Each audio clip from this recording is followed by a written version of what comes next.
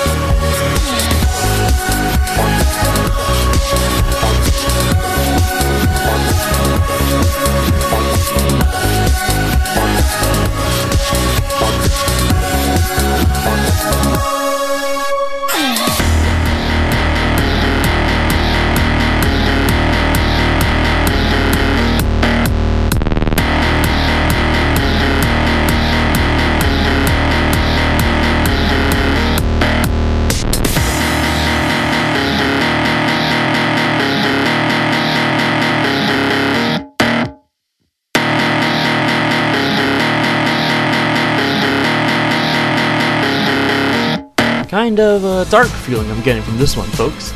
The booming beat is hard, strong, and pretty serious. The vocals are also making a really interesting but distorted feeling to it, with the sort of multiple voices talking at once and all. Also, personal opinion here, but it's a little too long for my listening ears. Not too much to say on this one, folks, other than I think it might be one of the longest songs from the band Capsule. Number 1. Sugarless Girl. Number 1.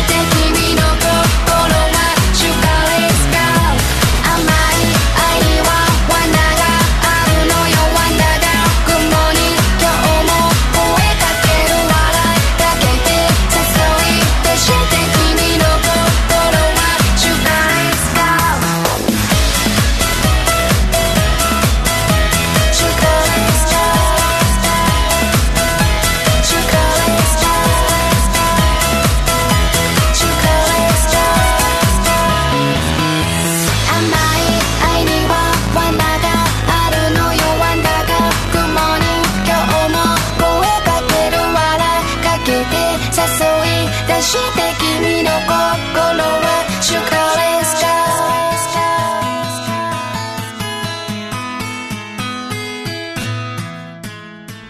A very good ender to the list, I feel, with a very simple and catchy beat to it. Now, I'm not sure if I've told you guys, but I'm quite the fan of techno and electronic music, and this is quite the satisfying listen. The song's got just enough electronic instrumentals and has the very nice vocals of Toshiko. Now, the guitar instrument, though. That's a little odd being an electronic song, but it works really well here and gives a good balance, surprisingly. This little song, in fact, has a shortened version to it in CAPSULE's single Starry Sky, and was the lead track on their 8th album, Sugarless Girl. And that's our wrap, folks. Not too bad of a list, if I do say so myself. I love electronic music, and this really hit that sweet spot. It almost feels like CAPSULE was ahead of their time, and the fact that they started adapting to house and electronic music really shows them understanding the kind of environment for this music to be in. Now then, folks, it's time for me to go. Don't forget about that little t-shirt contest going on, and if you're interested in getting your music or an advertisement of yours out to the public, we here at JTop10 can help you with that. Just go over to our website at jtop10.jp, where you can email us or take a look at how we can help you or your company get your message out there. Meanwhile, while you're at it, if you want your favorite artist for another episode of Artist of the Month, we are gladly taking any suggestions for the next episode.